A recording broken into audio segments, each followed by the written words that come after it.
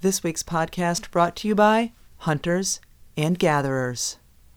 This weekend, I was at a UConn game, and I was leaving the XL Center in Hartford, and 4 teenage girls came over with sweatshirts that said, "Basketball is my boyfriend," and they wanted to get a picture. And I got to talking with them and their dads, and they were from Wyoming. And they were out here for the weekend for a dads and daughters trip. They went to the UConn game on Saturday. They were going to go to the Louisville game on Monday, going to New York City in the day in between. And they were all 8th graders who played basketball. And I thought, what an amazing Christmas present, which is what it was for them, to come out, to have this trip, a dads and daughters trip. I just love that idea, especially for girls that age. And I think more dads should go on dads and daughters trips. Well, if they have a daughter. I agree with you. Oh, you're talking about me, aren't you? It's time to take her on one.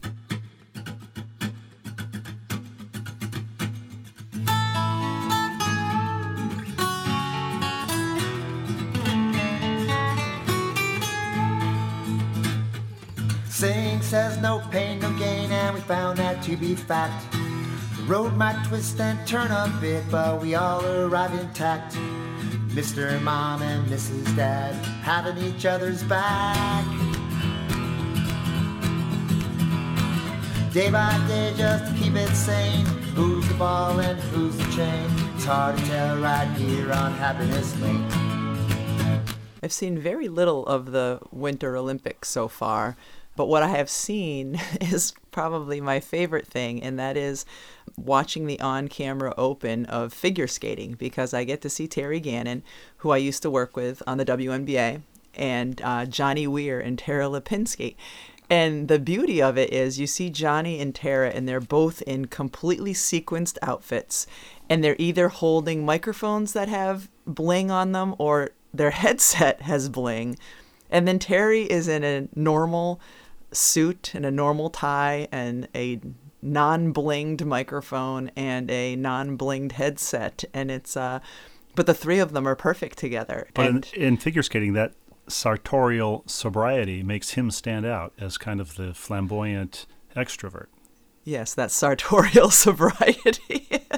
I'm not suggesting that he's not sober non-sartorial. Right. Well, my favorite Winter Olympic story of all time happened in the summer of a non-Olympic year. And as I said, Terry used to call WNBA games. He was my play-by-play guy for a long time, and I loved working with Terry. And Terry was the starting shooting guard on the 1983 NC State men's basketball team that won the national championship under Jim Valvano, the complete underdog, Cinderella story. There was a great 30 for 30 on their team that Terry was a big part of. But he was a really good basketball player and called NBA games, WNBA games, men's college games for a long time for ESPN. He's now solely with NBC and the Golf Channel. But we were working the WNBA finals one year, and I don't remember how many years ago this was, but Donna Orender at the time was the president of the WNBA, and we were out to dinner. The ESPN folks were out to dinner with the people from the WNBA, and somehow the 1983 men's NC State national championship team came up, and Donna Orender said to Terry, "You played basketball? I thought you were a figure skater."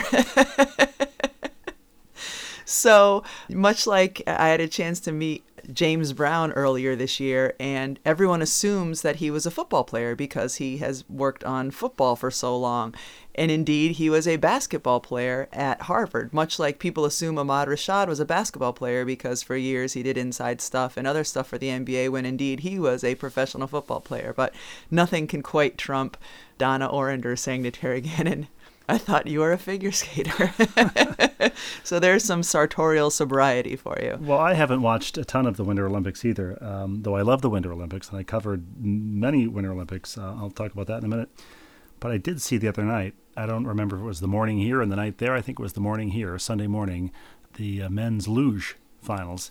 And but by the way, when I think of luge, I just think of covering the Chicago Bulls in Paris in 1998. The Bulls were on tour in Paris. I went there. It was like the Beatles abroad. The great Bulls team still together. Jordan was asked what he looked forward to while he was in Paris, and he said visiting the luge The luge. Yeah, which I understand. It's like Brett Favre with Right, the Louvre. I find myself having difficulty saying anything. So I'm watching the men's luge final, and the announcer says of Felix Lach, I think is his last name, he is the golden boy of World Luge. First of all, a phrase that I love, the golden boy of World Luge. It's one of the beauties of the Winter Olympics is there is a golden boy of this or a golden girl of that we only think about every 4 years. Did he win the gold? He's, I think, a 3-time Olympic gold medalist. Okay. Who has 3 Olympic medals, but he did not medal this time. But before we found this out, the announcer said he's the golden boy of World Luge, and he was on a luge track. His father was a coach. He was on a luge track when he was in a stroller, and all I could think of was, hey, Larry or whatever Felix's dad's name is. Where did you put Felix? Oh, he's in a stroller at the top of the luge track. That's something that you would do, but hopefully other dads would not. You know, I covered the Bassmaster Classic a few years ago in Alabama, and the World Series, the Super Bowl of bass fishing, as they say. There are always these equivalents in more obscure sports that they try to feed the general public a conversion table. So the Bassmaster Classic is the Super Bowl of bass fishing. And a guy I spent the day in the boat with, Kevin Van Dam, the greatest bass fisherman of our time, was repeatedly described as the Michael Jordan of bass fishing. How many years ago was this? Like, has that changed? Now, would people call someone the LeBron James of something, or is it still? I think Michael Jordan is still the standard. I think he is for description. Yeah, for I think comparison. LeBron James is now the Michael Jordan of basketball. Right. But it got me wondering, if you were to be described as the Michael Jordan of something, other than basketball, of course. I was gonna say, of course, it would be basketball. Yes. What would it be? The Michael Jordan of wifing. I feel like I'm not sure I would go that far. I think if people have listened to this podcast enough and have an idea of the type of husband you are, they would say that I am the Michael Jordan of wifing. Can that be a verb? Of what would wifing be? What is that in terms of parts of speech? I don't know, but that would make me the LeBron James of husbanding, I'm guessing. But, Why? What would you be the Michael Jordan of? Well, I haven't given this a great deal of thought, but I think I would be the Michael Jordan of T-shirt folding. You are a good T-shirt folder. No, but you don't say Michael. You wouldn't say of Michael Jordan. You are a good basketball player. No, I am. I think I'm the best in my field at folding T-shirts. I think we should continue. I think you should continue to practice and perfect that art form of T-shirt folding. We'll agree to disagree, as we usually do. But I covered the Winter Olympics the first time. 1992, I was 25 years old. It was in Albertville, France, in the French Alps. The first time I'd ever been to Europe. And I was wide-eyed and at everything from the size of some of the paper money. This was before the euro, and some of the folding money was like you had to fold a map. And I've come away from each of these Winter Olympics with one little postcard memory. 92 in Albertville, I was in the French Alps. My brother and his fiance or girlfriend, I can't remember at the time, flew in to crash on my floor in the small ski chalet in Maribel, France. I was exclusively covering Olympic hockey. Which sibling, and is this person now their wife? Oh dear. Yes. Which one? Of course it's now his wife. Jim, because Jim, okay. his wife worked for United Airlines and they could fly for free. And which is the only reason they would have come over and stay for free. So the Olympics were free. But I remember being at the hockey venue. They had given out bottles of Evian water, French bottled water. And there was a controversial call or a controversial goal that was allowed or disallowed. And fans rained Evian bottles down onto the ice.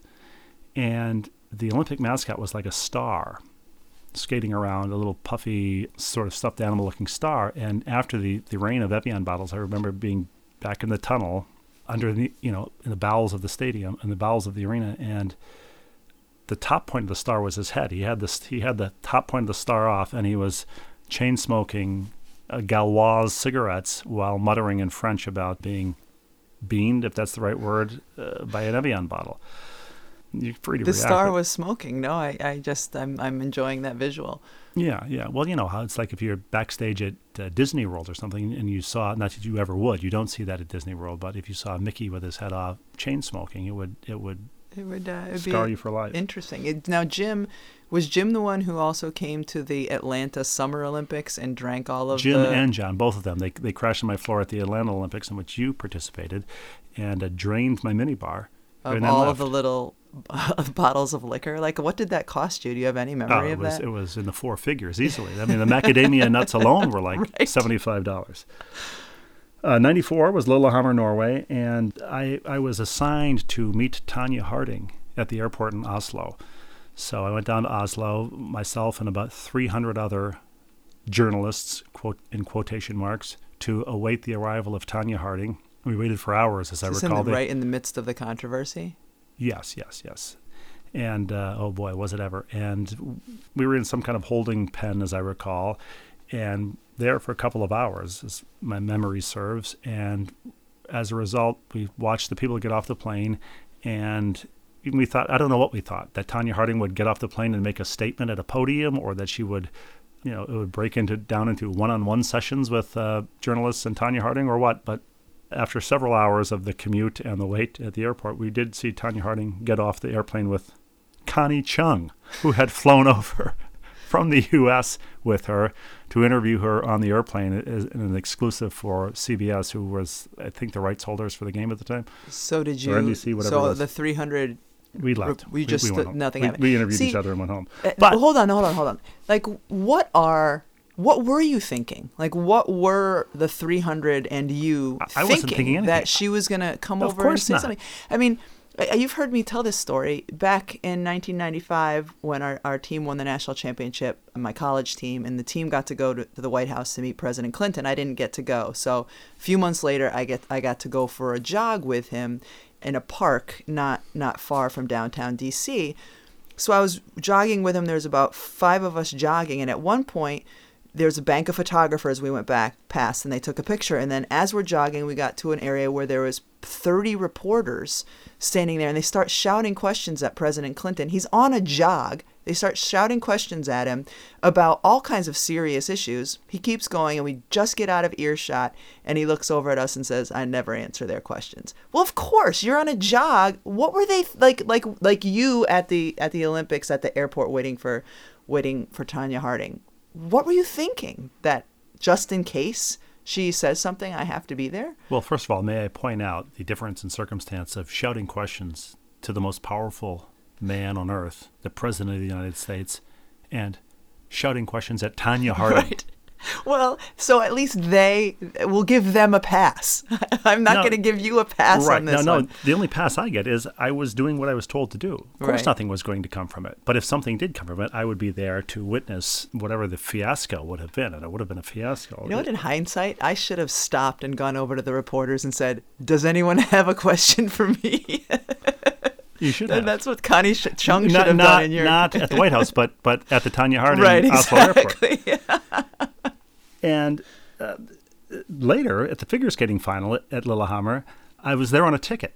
I wasn't on press row. Ed Swift was covering the figure skating. I was in the stands on a ticket. And as you do when you're randomly seated in an arena, you kind of create this camaraderie with the people in your section or in your row, or the people seated next to you if they're strangers at a kind of a happy, drunken event like that. And the gentleman sitting next to me at one point introduced himself as Al Harding, Tanya Harding's father. And he had been flown in to Norway by, I believe, the TV show Inside Edition, one of the tabloid TV shows. He To heckle his own daughter? Didn't they have a bad relationship? I don't think I don't think you're flown in by Inside Edition if you have a great relationship, but I don't know the details.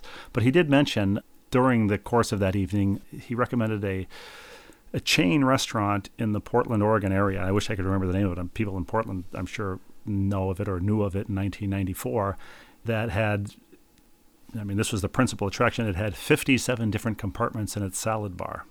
And I would imagine one epic sneeze guard.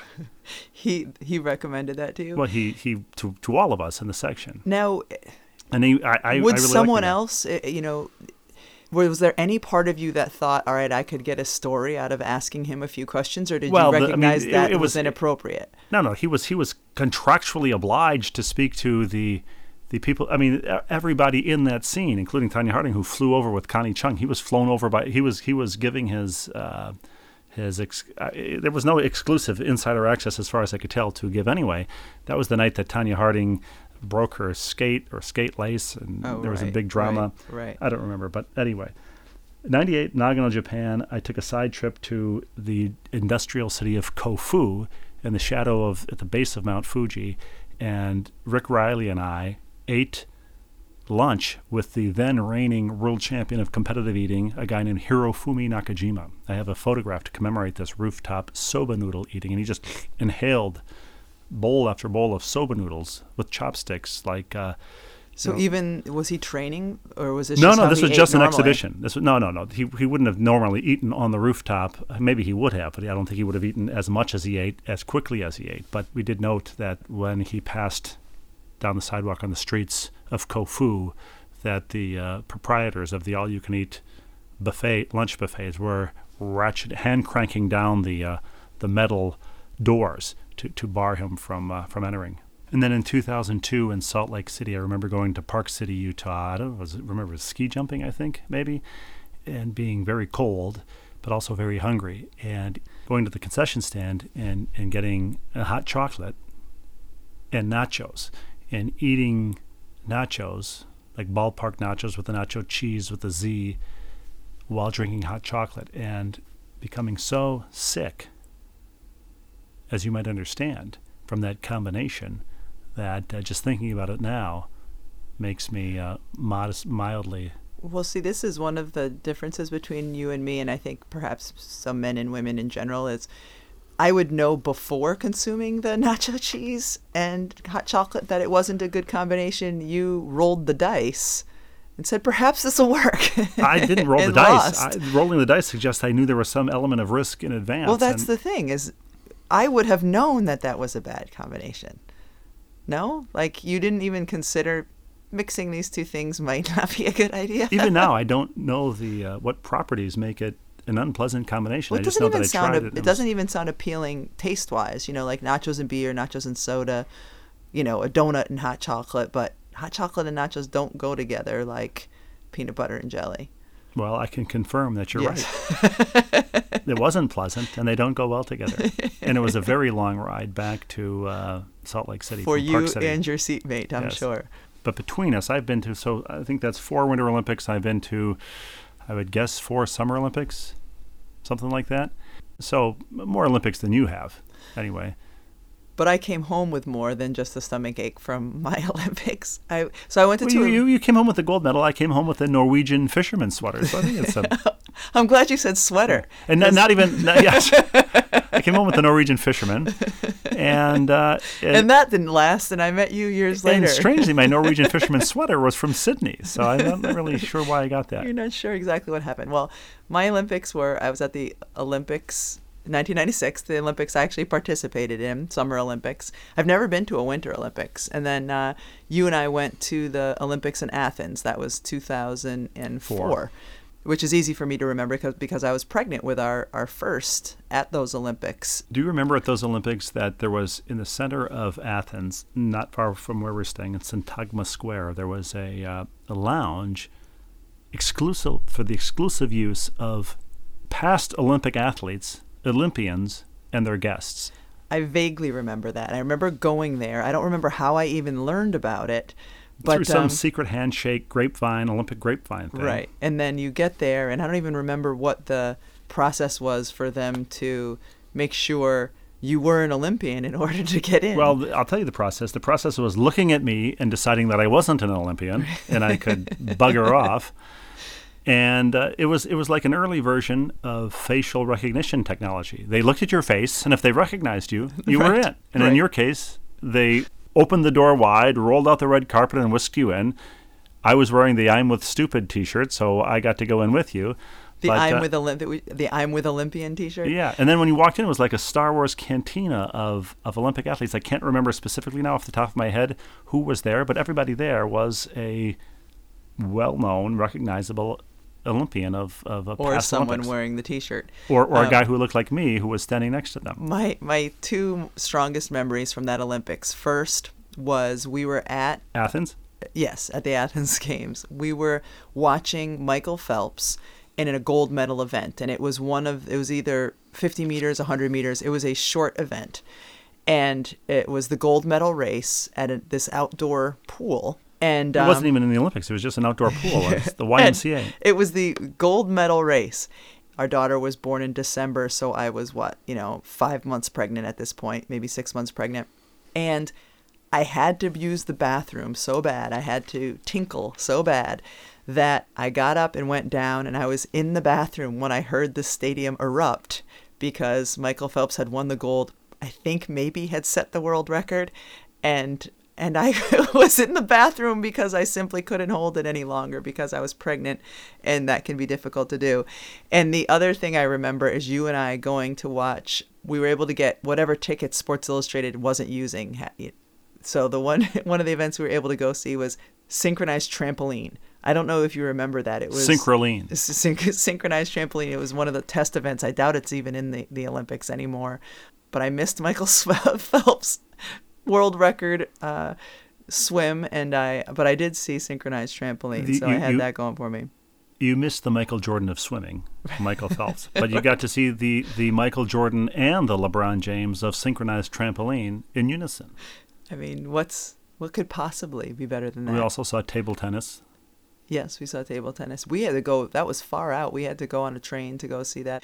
But my brother recently, probably because... I like that you clarified that. We had to go a long way in a train so that people didn't think you just thought it was far out. Yeah, right. And groovy and dynamite. And every other Brady Bunch way to describe something. My brother recently texted me and asked me if I went to the Olympic Village when I was in Atlanta.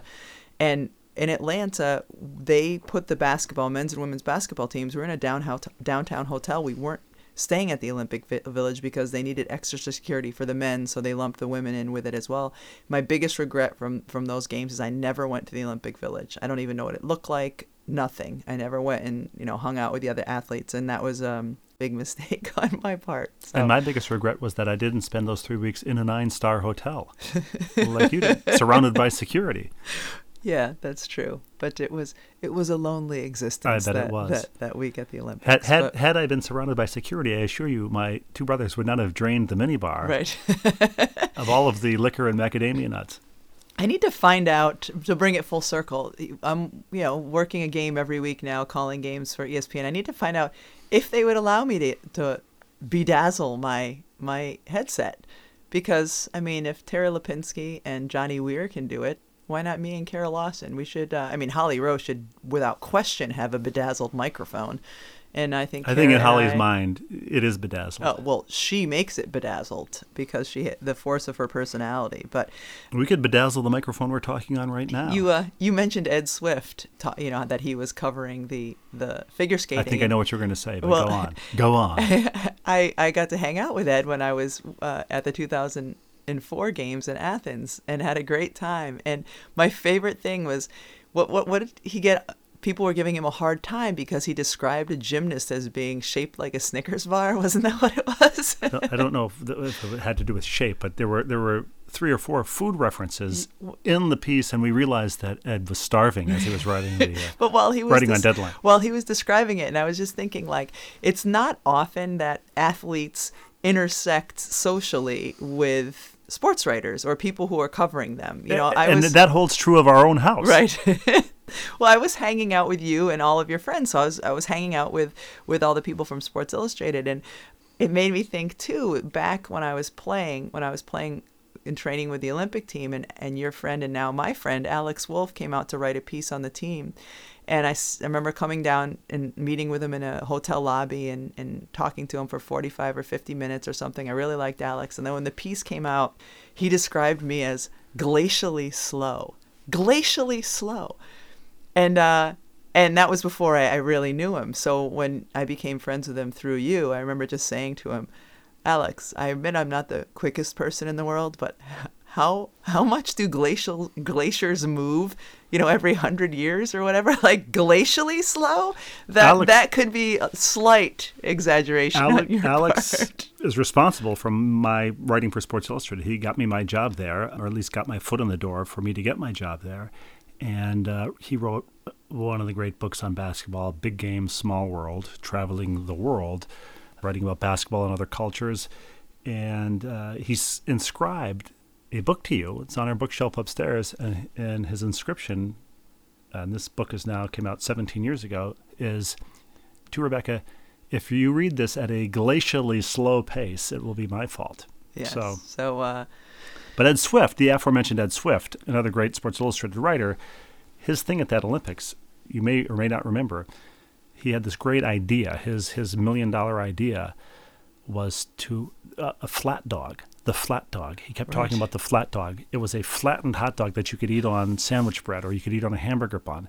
And I kept trying to tell him, Ed, the flat dog exists. It's called bologna. And he kept saying, no, but this is like a hot dog that's flat and circular and... Yes, nothing ever came of the flat dog. No, because it already existed. Right. It's called Oscar Mayer bologna. Right. I had it on white bread with a square of American cheese and mayonnaise every day for the first 19 years of my life. Okay, so here's a question. Since you ate that every day for the first 19 years of your life... Also for the last 19 years of my life. I don't buy bologna. If I asked you to go to the grocery store to get bologna, or if you needed to go to the grocery store to get bologna, would you know what kind of bologna to get? I would know what kind, and I would know exactly where it is. It's in the back far left of Stop and Shop by the bathroom. I know where the bathroom is, and I know where the Lunchables are, so I know the bologna is Lunchable adjacent. And you know that in the opposite corner, also along the back wall, is where the milk is. So this past Sunday, I was in Bristol in studio. I didn't ask you where the milk was. No, I know you didn't. But you sent me a text and said, do we drink 2% milk or 1% milk? Now, do we buy? Because I don't drink milk. You don't drink it. Fine. Do we buy? Which the question really is, do you buy? Because I do 99.9% of the grocery shopping. And yet there I was buying milk. Hold on. Okay, fair enough. But we've been purchasing milk ever since our oldest was 1 year old. So you should know, what's that? 1 year. Yes. Thank you for the correction. Since she was 1 year old. You should know what kind of milk we get. We've been getting 2% milk forever. It's the one that has the green label on it.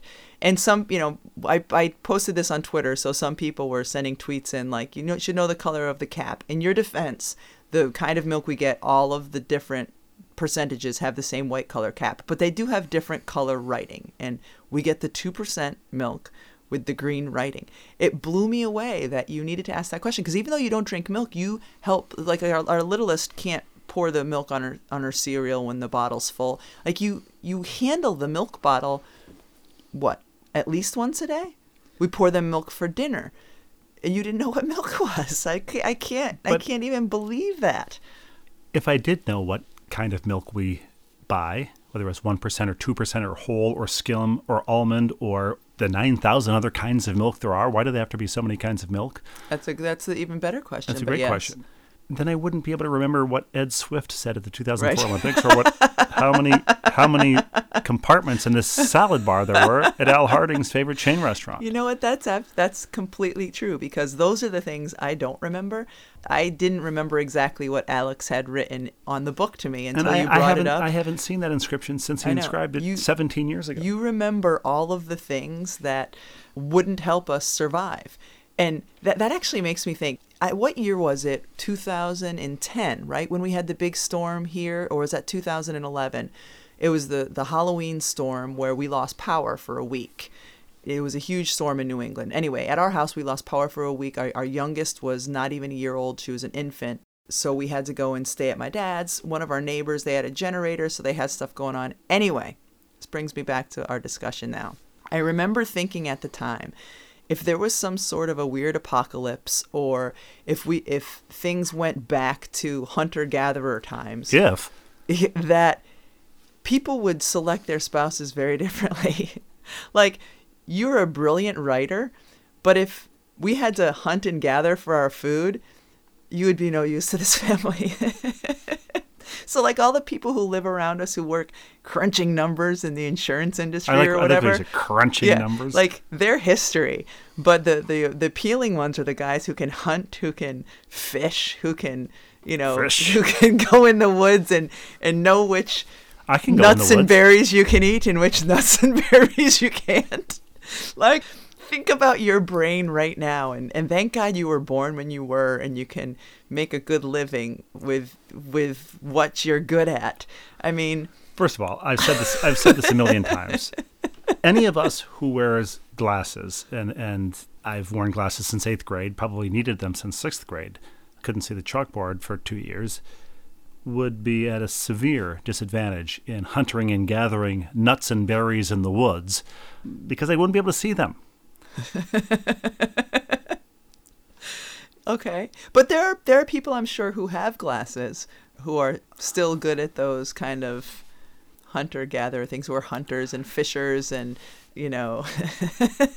What you're saying is survivalist girls don't make passes at men who gather nuts and berries in glasses? Oh, my poet, keep writing. So if a bear should attack us, I'll recite some poetry made up on the spot. Don't worry, if a bear attacks us, it'll get you long before you see it. Well, I don't have to outrun the bear. I just have to outrun you. And as we know, you're glacially slow. Right. So I think I would survive that. And I take some perverse pride in knowing that I would survive the bear attack over you. And I don't know why I thought of this when the whole milk thing happened, but the whole milk thing didn't happen. I texted you what kind. You didn't reply, as is your habit. I was working. And so I called our 13-year-old daughter. She's not 15. She's 13. You meant yelled her name since she doesn't have a cell phone. No, I called our house. She answered. Oh, and you were out at the grocery store when I was you in sent the grocery store when I sent the text. Oh, and okay. asked her, what kind of milk do we drink? And she said 2%. So I bought 2%. Okay, well done there. Actually, this isn't related, but it did happen the other day. I was in bed, just about to fall asleep after a long day of hunting and gathering. And I went to roll over, and in the second I was rolling over, you took the pillow from under my head and pulled it over for you to use, leaving me no pillow. I mean, we have the pillow was in the DMZ. It was in the DMZ, but I was still using it. And so as I'm rolling over, I lose my pillow. And I said to you, did you really just pull the pillow out from under my head? And you acted as if, oh, wait, I didn't realize you were using the pillow, but I think you did. But let's Was I awake when that happened? You were. But that gets me to this story, which could be one of my favorites of just describing exactly how you operate. I was pregnant, I believe, with our oldest, but it could have been with any of our children. Very pregnant. And I don't know if this happens to all women when they're pregnant, but I know it happens to some, is that because of whatever craziness is going on in your body, you might snore. So I was pregnant and I was snoring, and probably snoring loudly. And your response... Not probably. Yeah. Fine. Your response one night wasn't to tap me on the shoulder and say, you're snoring, I can't sleep, roll over, whatever. Your response was... I know exactly. Was to pinch my nose closed so I couldn't breathe. I remember waking up because you pinched my nose. And I said to you, what was that? And you said, you're snoring. Remember, I'm very, very pregnant. My body is housing this child of ours. And I said, why didn't you just wake me up and tell me? And you said, well, that's what I used to do to my brother when we shared a room and he would snore. That's what we did to each other. This is the difference. The difference is he was a small child and was probably at some real risk. Yeah, the difference was he wasn't, first of all, it's hard enough to get a good night's sleep when you're super pregnant and uncomfortable, but there is a better way. You're right. It is hard enough to get a good night's sleep when you're super pregnant and uncomfortable. That's why I was trying to pinch your nose so I could get some sleep. But I would hope that no other man, not a single man listening to this podcast, that their response, if their pregnant wife was snoring, would be to asphyxiate them into, stopping snoring. If for no other reason, no matter how you feel about your wife, hopefully you're eager to meet your unborn. And that's not a good way to do it. I was in no way jeopardizing anybody's life, but except possibly my own. Yes, you are not a hunter. You are not a gatherer. And But if You are not a compassionate husband to a pregnant wife. This gets me thinking, and perhaps it's a subject of a longer podcast or a podcast segment some other time, but if we did have some weird apocalypse, as you put it, and probably not entirely unreasonable as we speak, what would be the 3 items in your go bag, the bag that you have packed, ready to flee in the event of some catastrophe? I mean, the kids are out of the house. You have the whatever documents are necessary for your continued existence. What do you bring with you? I mean, I can tell you the one thing I wouldn't. Me. Is my dead weight. I would not that. bring you. I would cut you loose, because here I can feed the 4 kids and you. But if the kids are gone and I'm out there and I'm fending for my life, you're done. You're out of the picture. Maybe I take your glasses just to make your demise a little quicker and less painful. More frank than I was hoping for. You know what? I have absolutely no idea. What would be in your go bag? I would definitely my complete set of 1975 Topps baseball cards. Not sure that I would have room for anything else after that. And alas, that's you in a nutshell. I would bring alas, and it wouldn't be you. No, it would be. I would bring Jessie, our dog, because she could find me some voles. You're talking about dead weight. She'd get some voles for us to chew on, and that's it. So yeah, I'd bring Jessie and nothing else. Shall we go to viewer mail? I think we shall go to viewer mail. Okay, fair enough. I'll start. This comes from Ralph Keys. Ralph writes to me, "Hello, Ms. Lobo." You enjoy that? "Many years ago, a coworker and I were walking over to a deli to get lunch. A gentleman who we both knew was relaxing on a lawn chair in front of his apartment building, and his relaxation turned to sleep. As he slumped over in his chair, his enormous comb-over slumped with him. It was all we could do to not completely burst out laughing. The experience convinced me that the comb-over was not the way to go. The barber had it removed shortly thereafter." Oh, so this guy had his own comb-over? I don't know if he had his own comb-over or if the barber removed the comb-over of the sleeping gentleman. Either way, it was probably a good move. How great would that be? Let me just add. Ralph also sends us a picture of a General Electric brand Disposal. Disposall. Disposal. Yes, but that doesn't mean that's what you call it. Just because it's the name brand, it's not like a Kleenex where people know that universally. He does concede that if you Google disposal with only one L, you can also come up with brands branded that way. So there you go. But back to the comb-over, because Michael sent me a tweet, and he said, "I must admit that after 62 years, I cannot part with my part. Hashtag comb-over, hashtag can opener." So I just assume that people who have comb-overs don't realize it, that they don't realize how it looks. They just send it over because they've been parting their hair that way for all these years. But Michael admits he has a comb-over. He's not going to get rid of it because he likes his part.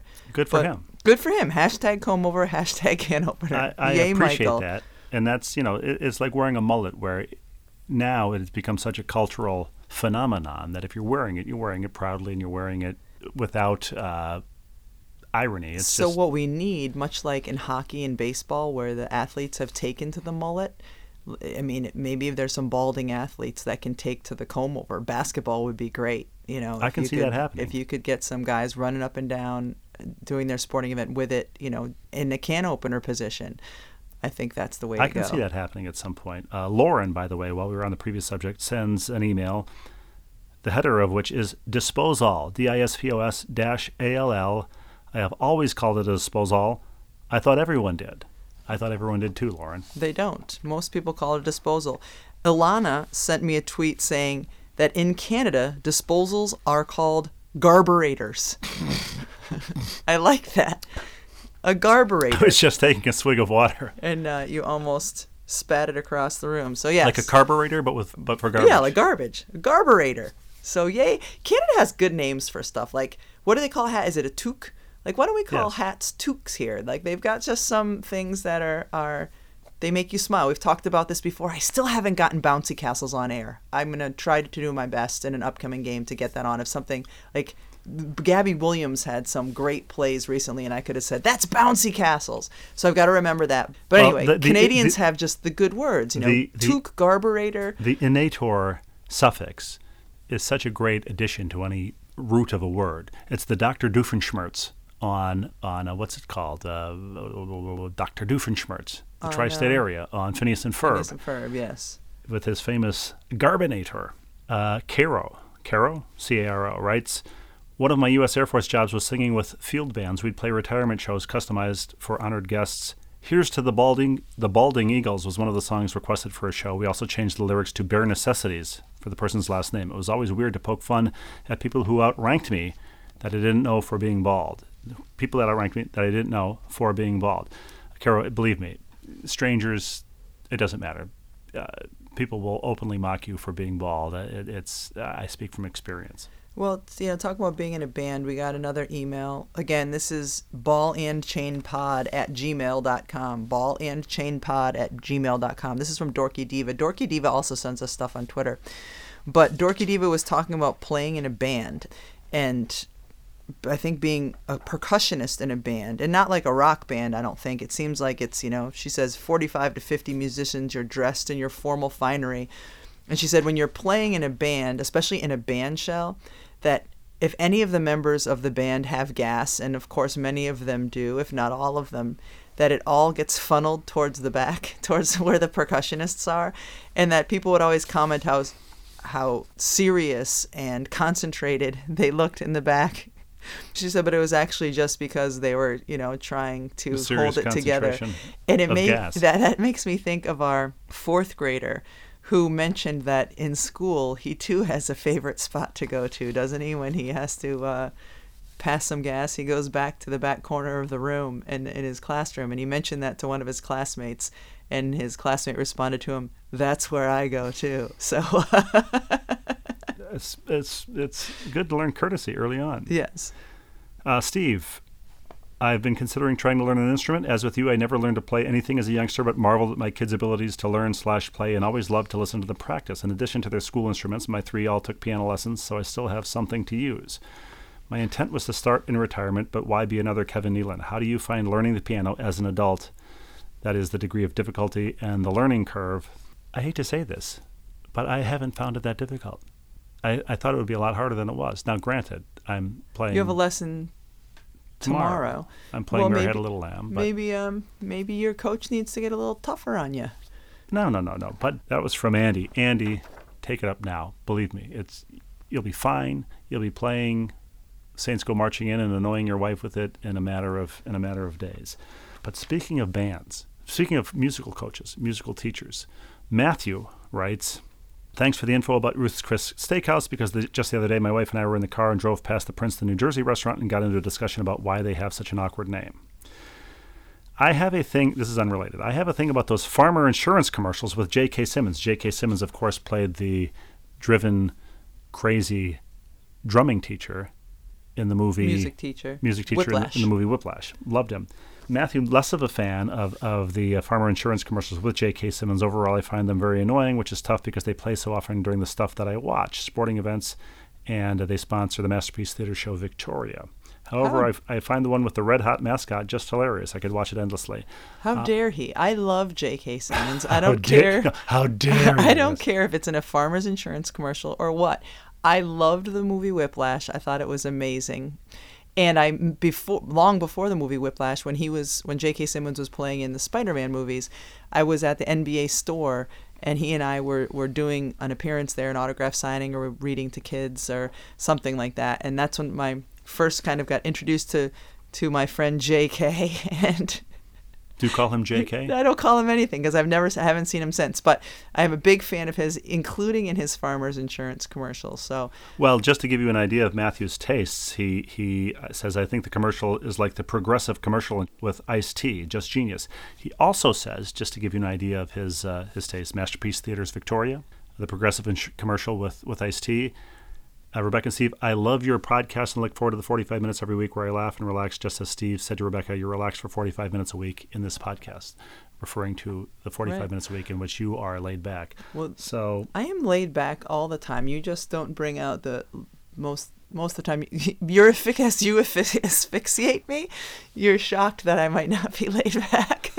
As you're texting me while I'm on air at work to find out what kind of milk we drink and I don't respond right away, you're wondering why I might not be laid back. I am as laid back as they come. Okay, shall we do the housekeeping? The Gmail address is ballandchainpod@gmail.com. Twitter handle is ballandchainpod, and the Instagram handle is just ballandchain.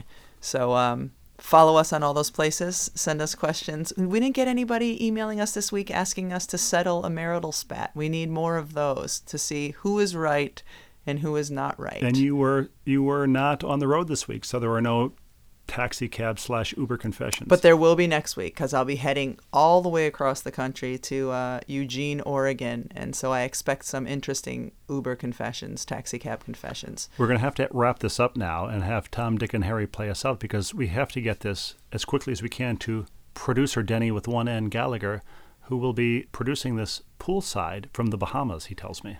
Gosh, I wonder how we're going to get it there. While we upload it, we have to bear in mind that he has spotty cell service and intermittent internet down there. So if there's anything wrong with the podcast, that's clearly Denny with one N's fault. And if Denny with one N with a paper umbrella and a coconut shell at poolside, it doesn't make it a priority to produce this quickly, we won't have it up tomorrow. But if you're listening to this, you'll know he got the job done. And Tom with one T, Harry with one H, Dick with one D. Play us out.